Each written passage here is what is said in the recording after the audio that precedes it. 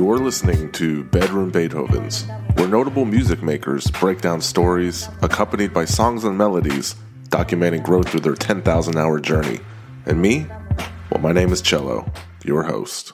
What's up? This is J-Rock, and I'm right here. I'm chilling on the Bedroom Beethovens podcast. That's what it is. Let's go. Hey, everybody. Welcome to episode 164 of the podcast. DJ Payne 1. Little bird, have you got a key? My guest this week is... Where will you go? I go by DJ Payne 1. I am a producer and a DJ as well. I've worked with Public Enemy, Jeezy, Rick Ross, Ludacris, Lil Baby, Pooh Shiesty. It's always difficult to pick which ones are the most notable.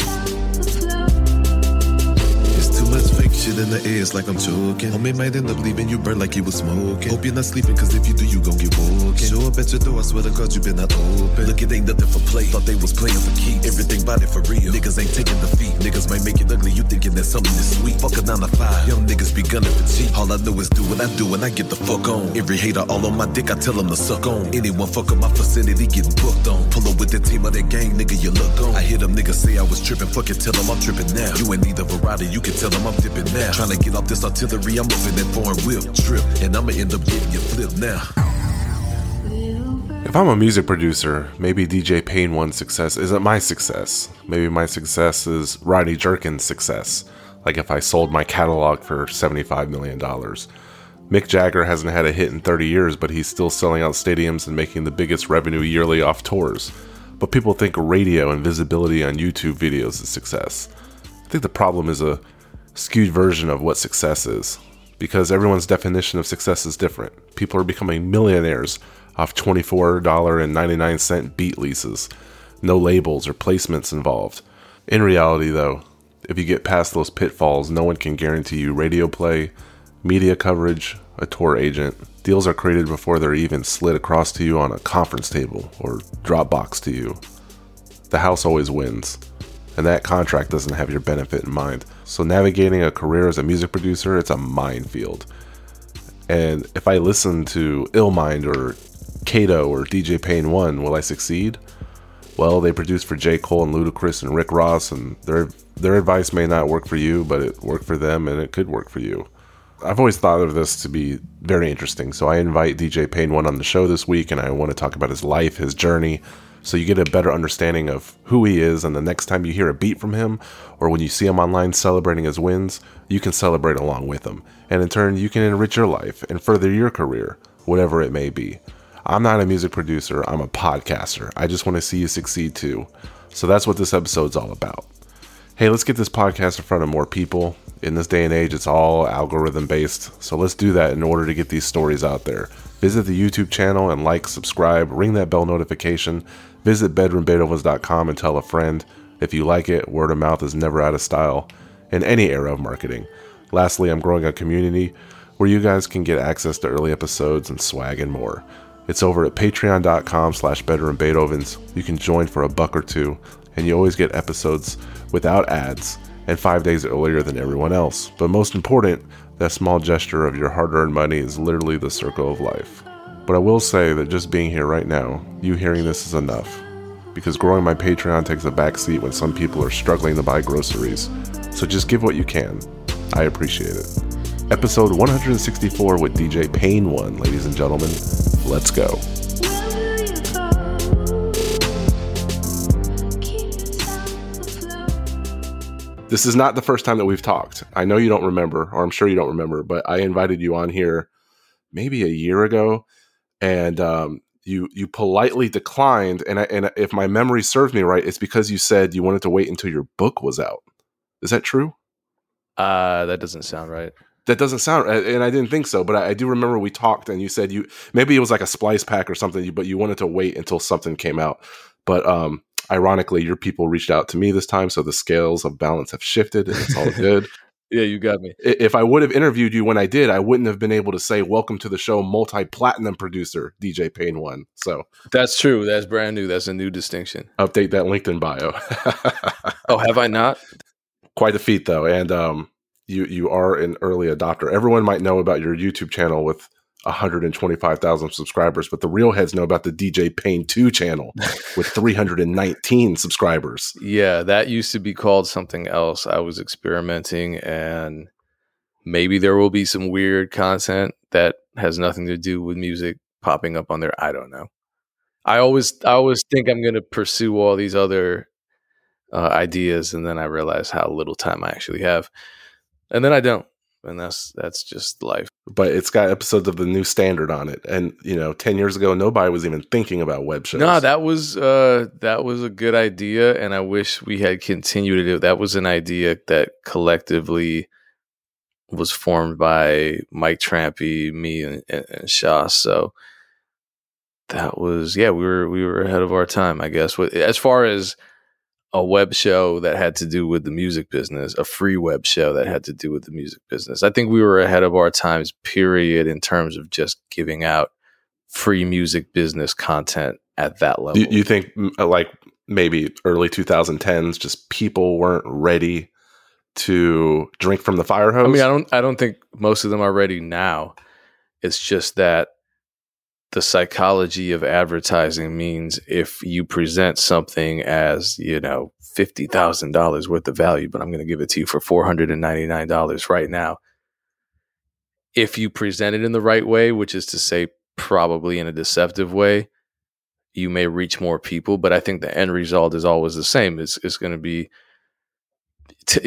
the vast majority of the people consuming the content not actually acting on it or even understanding it per se. And then out of the 10 that act on it, maybe only 1% do it correctly. I don't know. So it's just, I'd rather maybe one day I'll charge for the information and really organize it well. But for now, it's just kind of out there and free. And for the people who consume it, that appreciate it, that's who I'm there for. I know that this whole journey into music started with your curiosity into scratching, correct? Maybe somewhat. I started with beat making first when I was maybe 13 or 14. I wanted to learn how to scratch. It was just more expensive to buy that setup, so I didn't really get into it until maybe high school, and I had just one turntable and a mixer that I inherited from DJ Nuisance, who's a scratch DJ out here. And eventually, because I was producing for rappers, they started performing, and I would go to the show, and I'm just like, man, I'm not a part of this performance. No one knows I made these beats. No one cared about producers back then.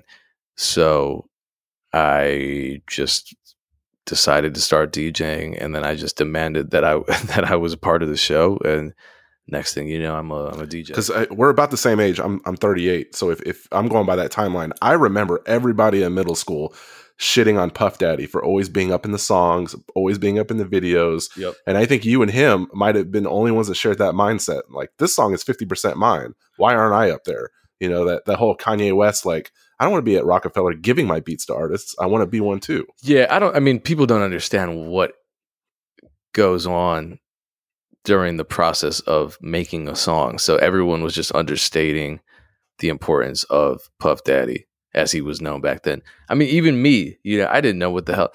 When I made the first beat I ever made, it was in my friend's apartment. I had just graduated 8th grade. It was like the summer after 8th grade, I think.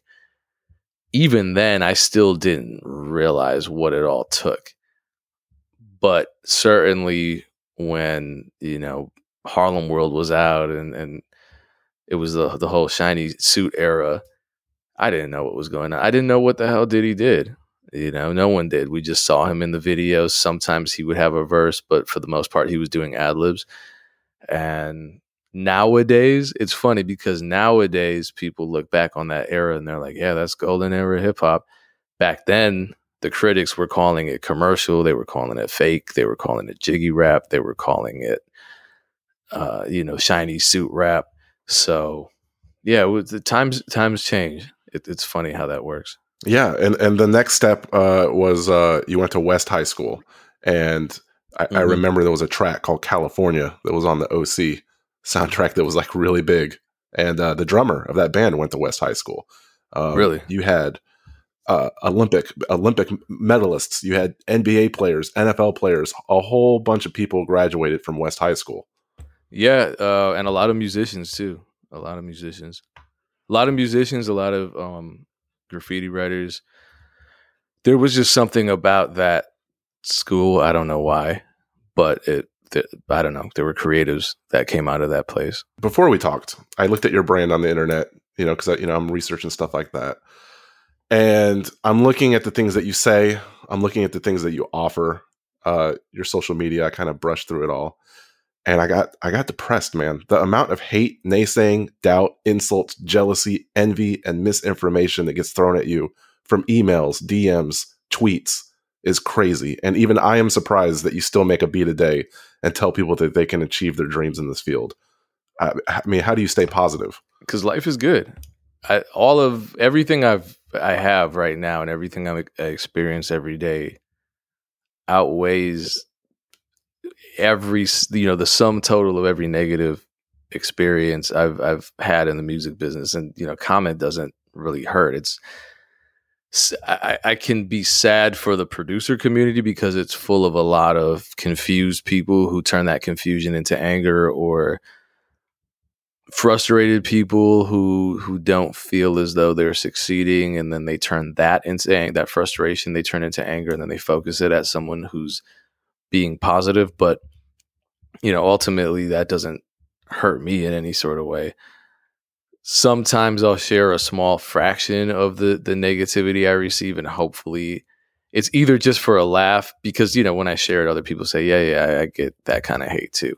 So it's not just me that's getting it. I'm not being singled out. But if it's a teachable moment where someone might say something completely off the wall, like producers shouldn't charge for beats, they should be getting streaming royalties. And it's like, this is a teachable moment, because what are streaming royalties? Can you explain it? No, most people can't. So let's break these down and let me explain why that may or may not be the right idea. And hopefully that becomes instructive. I think most music producers aren't going to touch topics like that. And if they do, maybe they're in Tony Robbins mode and they talk about NFTs and splice packs and podcasting, and it comes out like a book in the self-help section at a Barnes and Nobles. Like, I produced for J. Cole and I won a Grammy. I made millions, and guess what? You can too.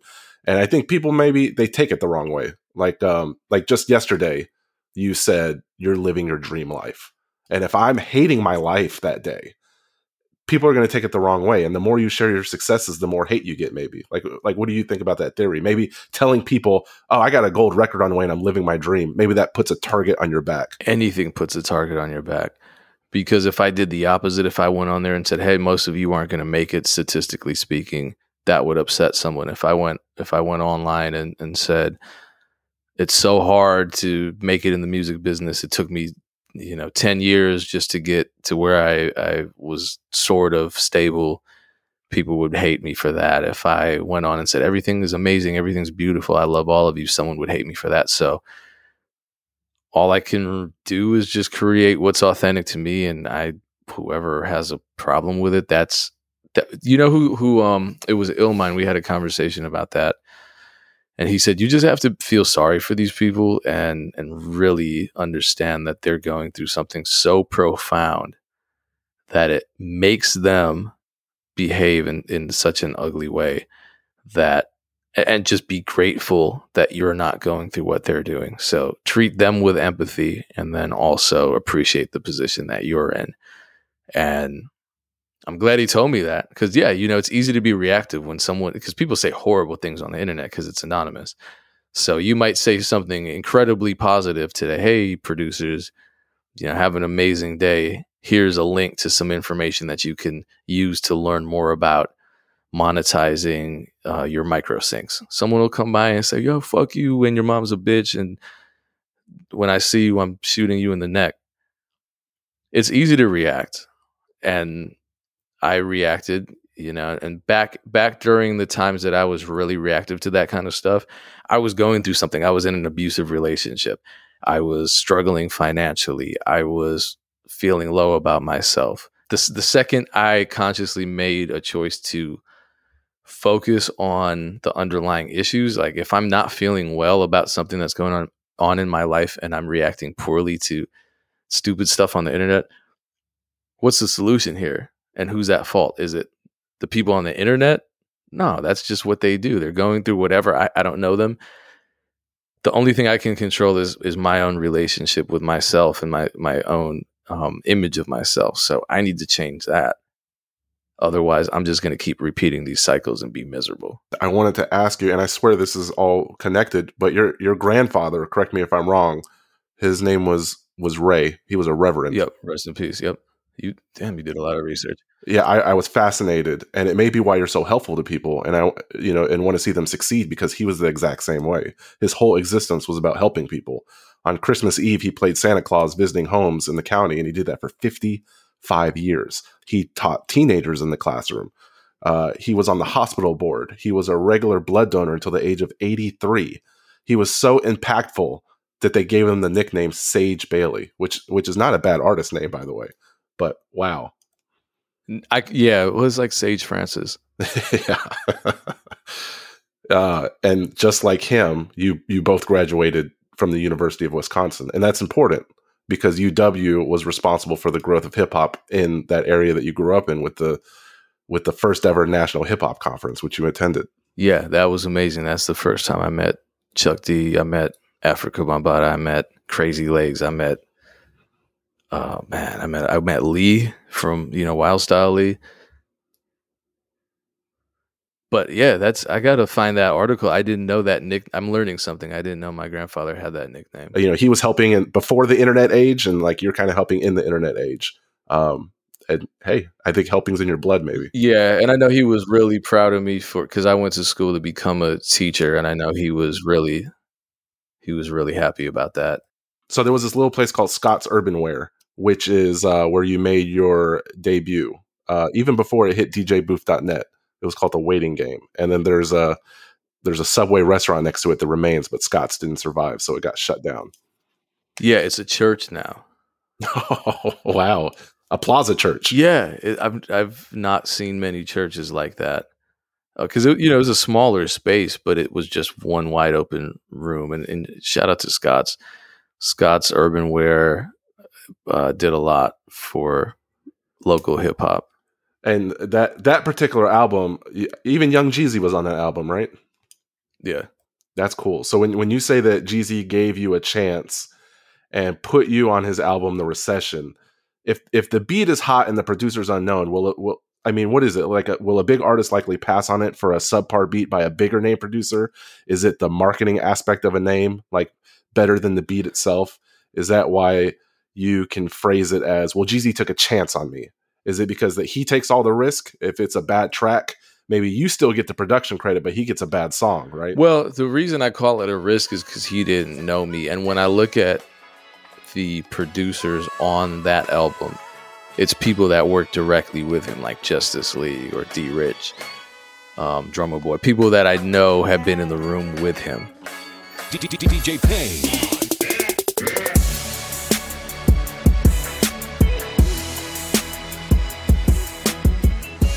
So the fact that I just kind of sneaked my way onto the album as just some random kid from the Midwest that he had never met, and I did more than one track with him. That's where the whole giving me a chance thing comes in, because at that point, it was clear he didn't care about the name; he just cared about the song.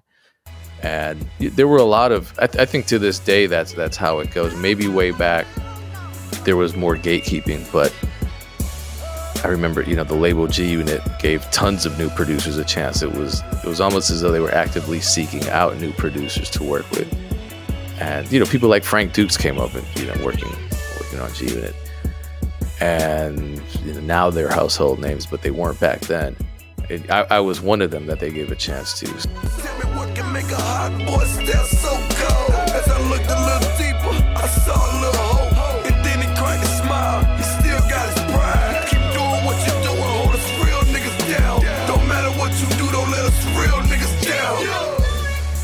I don't even know half of the producers that are on some of these major projects that are getting gold and platinum certified. And it's just because I think the artists that are getting the beats now, they came up in the era of going online and just looking for beats that caught them. They weren't big at that point where they could just get in a room with a Metro Boomin or a Pharrell. So they were online that, they find, someone who's just uploading beats to YouTube, and next thing you know, they start recording, they develop a relationship. And these are the superstars of today. They're the little TJs of today. They're the little Nas X's of today. So that whole landscape has changed quite a bit.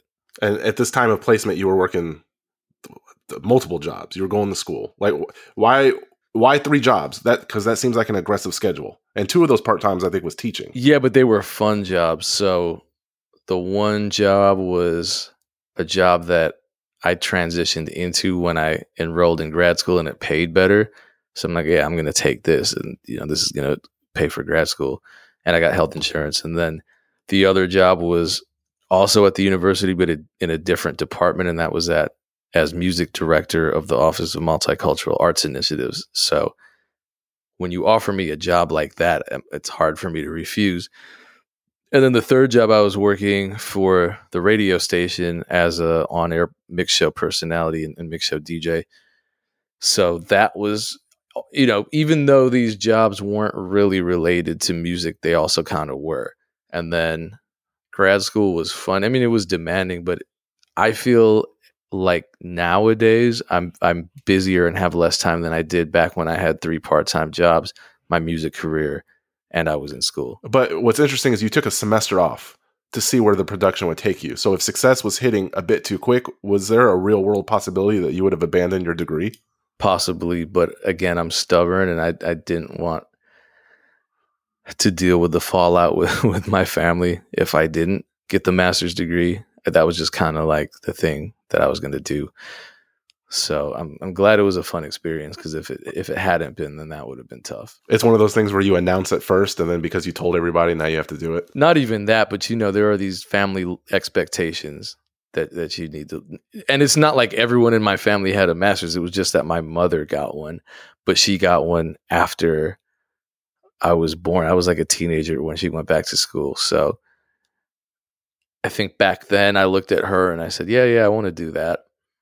And it was just, it became the expectation, and that was just something I had to do. You decide to quit your job at one point and go full-time as a producer. The next morning when you wake up, because you say you're stubborn, are you confident in that decision, or do you have imposter syndrome? Are you scared? Both. It's up and down. On a day when you feel validated, you're totally confident. On a day when no one calls, you don't make any money, you feel scared. And I just had to, it took me a long time to get more used to the ups and downs. I'm still not used to them today. I still have those moments where I think, okay, I got to go sell drugs or rob somebody. But jokes, by the way. Of course. But I'm also learning to just kind of keep moving forward regardless of what's happening around me, just because I'm doing more mental work with regards to how, my relationship with myself and my relationship with my goals, and just knowing things are going to work out. Maybe I can reframe the question. Like, how long after your Jeezy placement, how long after going full time did you finally start to feel successful? Like you were a success? I felt successful right away, and then there was a dip. And I was like, wow, this sucks. Because I thought after the first placement, it was just going to be uphill, and I was going to be, swimming in pools of money. And that's just not how it works.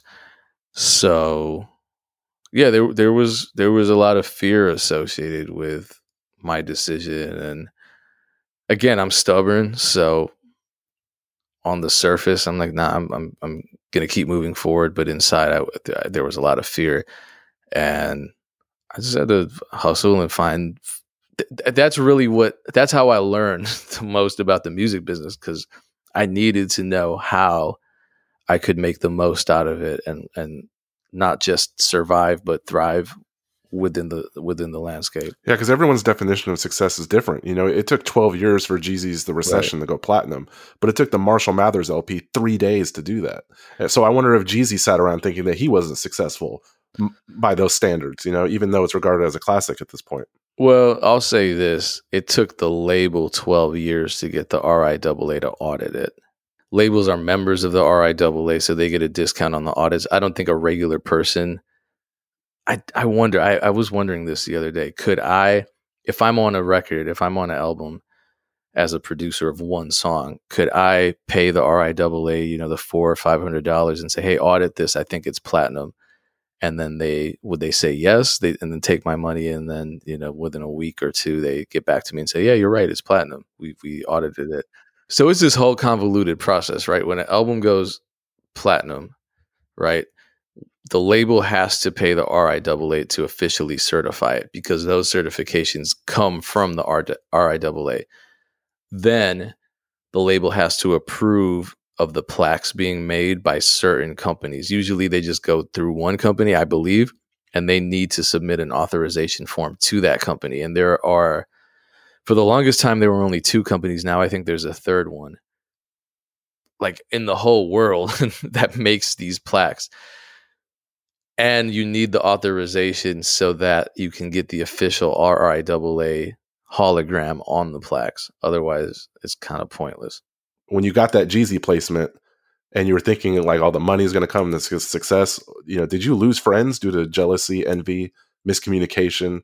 Were there people where when you got to the finish line, you thought they were going to celebrate that W with you and they were nowhere to be found? I did lose a friend because there was a manager that, I was in a lot of rap groups. There was a manager that just started planting seeds of animosity within the group. And it was, once I got that plaque, it was like, well, why isn't anyone else in the group getting the plaque? You know, why can't, I'm like, because you're the manager. What are you talking about? I've been working my ass off, and I got lucky. All right. I had the right beat at the right time. I sent it to the right person, which was Brendan. And then he sent it to the right person, and it got cut.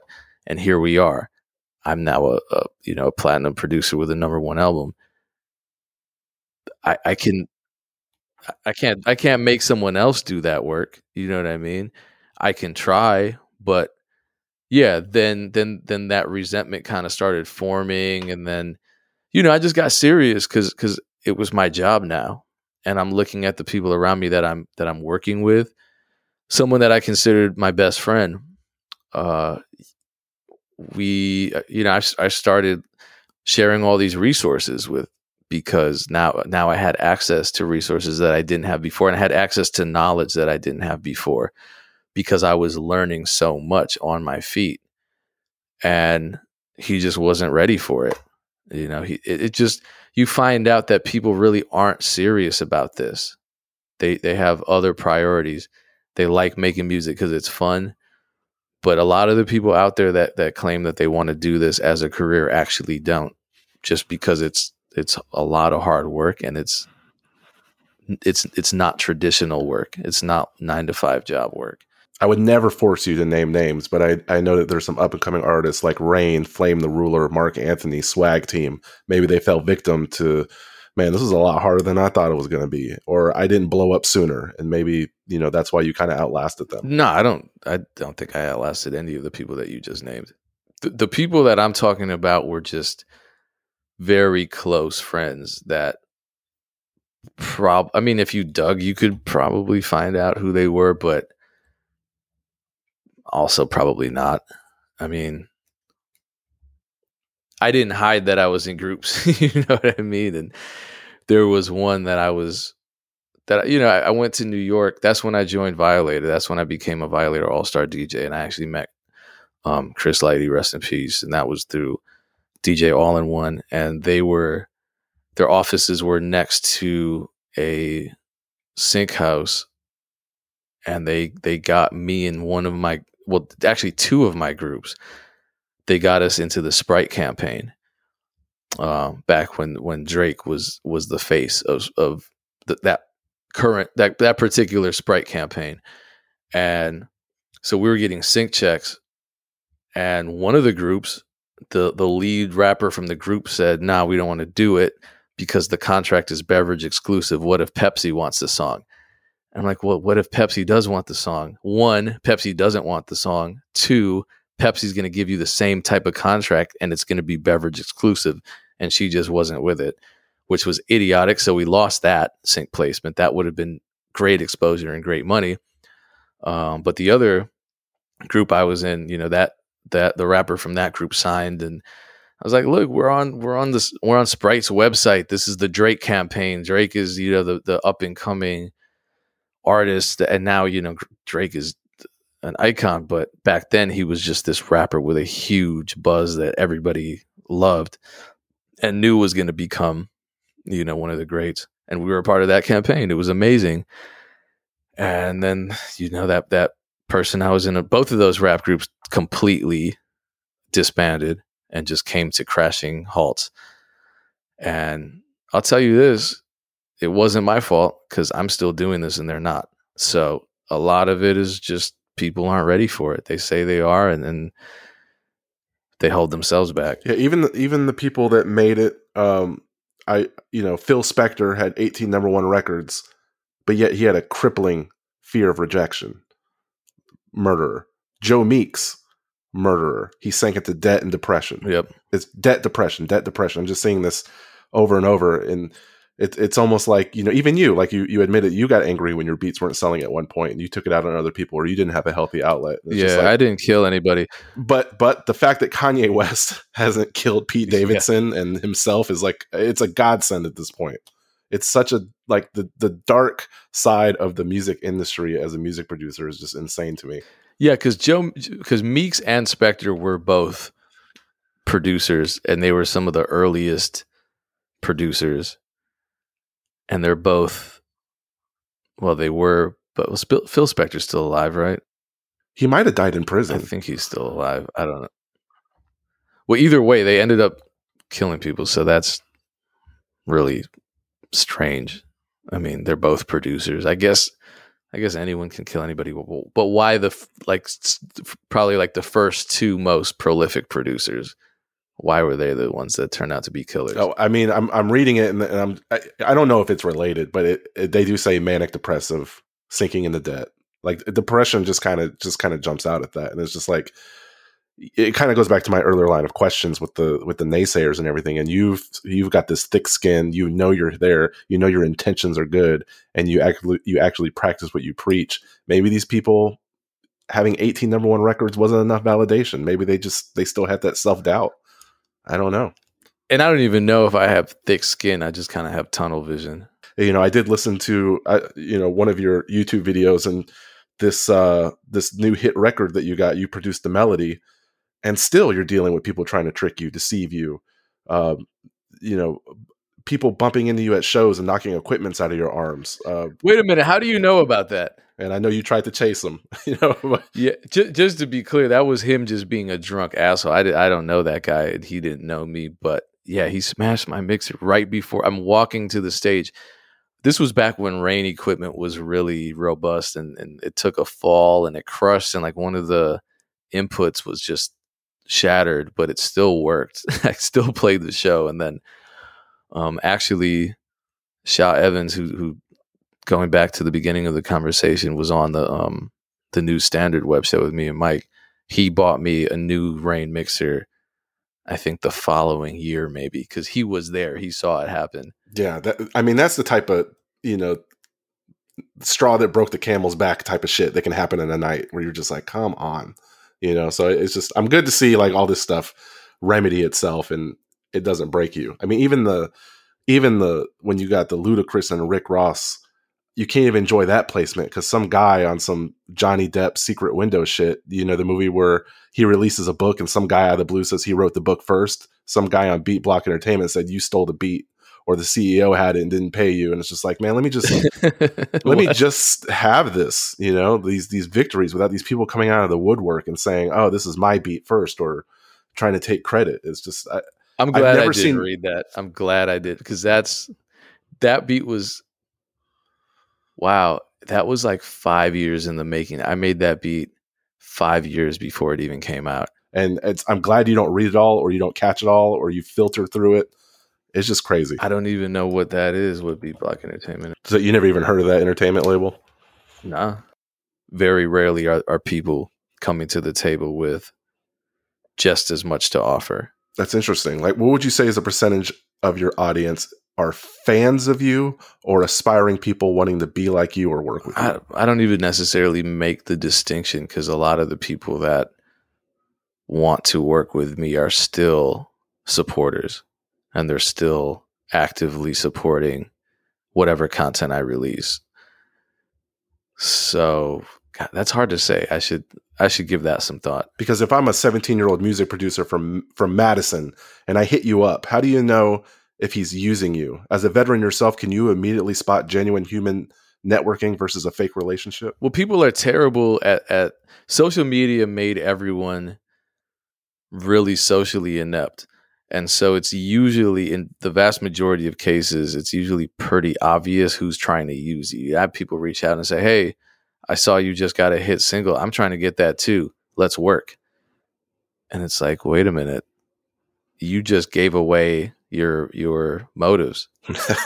So yeah, I'm going to ignore that. I mean, if somebody actually has something to offer, but you can't expect people to give you what they have if they don't know you and you've never worked with them and you're not giving them anything in return. I mean, what's a partnership if one person is doing the majority of the work and bringing the majority of the benefit to the partnership? So that's not a partnership. I agree. If we're talking about the partnership between you and me, I think you've provided me a really good account of your story and your life. And if I can repay you, I think this is the part where I kind of just give you the floor. Like, what services do you offer? What music can we look forward to? Where can people find you? I'll let you have at it. I'm very easy to find online. I'm just at DJ Payne 1, all platforms, including TikTok, even though apparently the Supreme Court and the FCC are trying to eliminate TikTok. And my beat catalog is www.djpayne1beats.com. And there are also services there. So, like custom beats, beat collabs, that kind of thing. Just click the services tab. But otherwise, yeah, reach out. I try to, and I don't always succeed, but I try to answer all the inquiries that come in. And, I would say this past calendar year with COVID and all that, I'm glad that you can celebrate these victories. And the next calendar year, I hope you have more platinum hits, inching closer towards legend status. And more importantly, you can celebrate your birthday without a black cloud over it. I do wish that for you as well. Yeah, last birthday was rough, but it won't be like that this year. There you go. I love to hear that. And thank you so much, man. Because as a podcaster, as a content creator yourself, you know how hard these things are to do them properly, and I couldn't have done it without you. So I appreciate you, and I appreciate your time. Thank you. I appreciate you as well, and your time.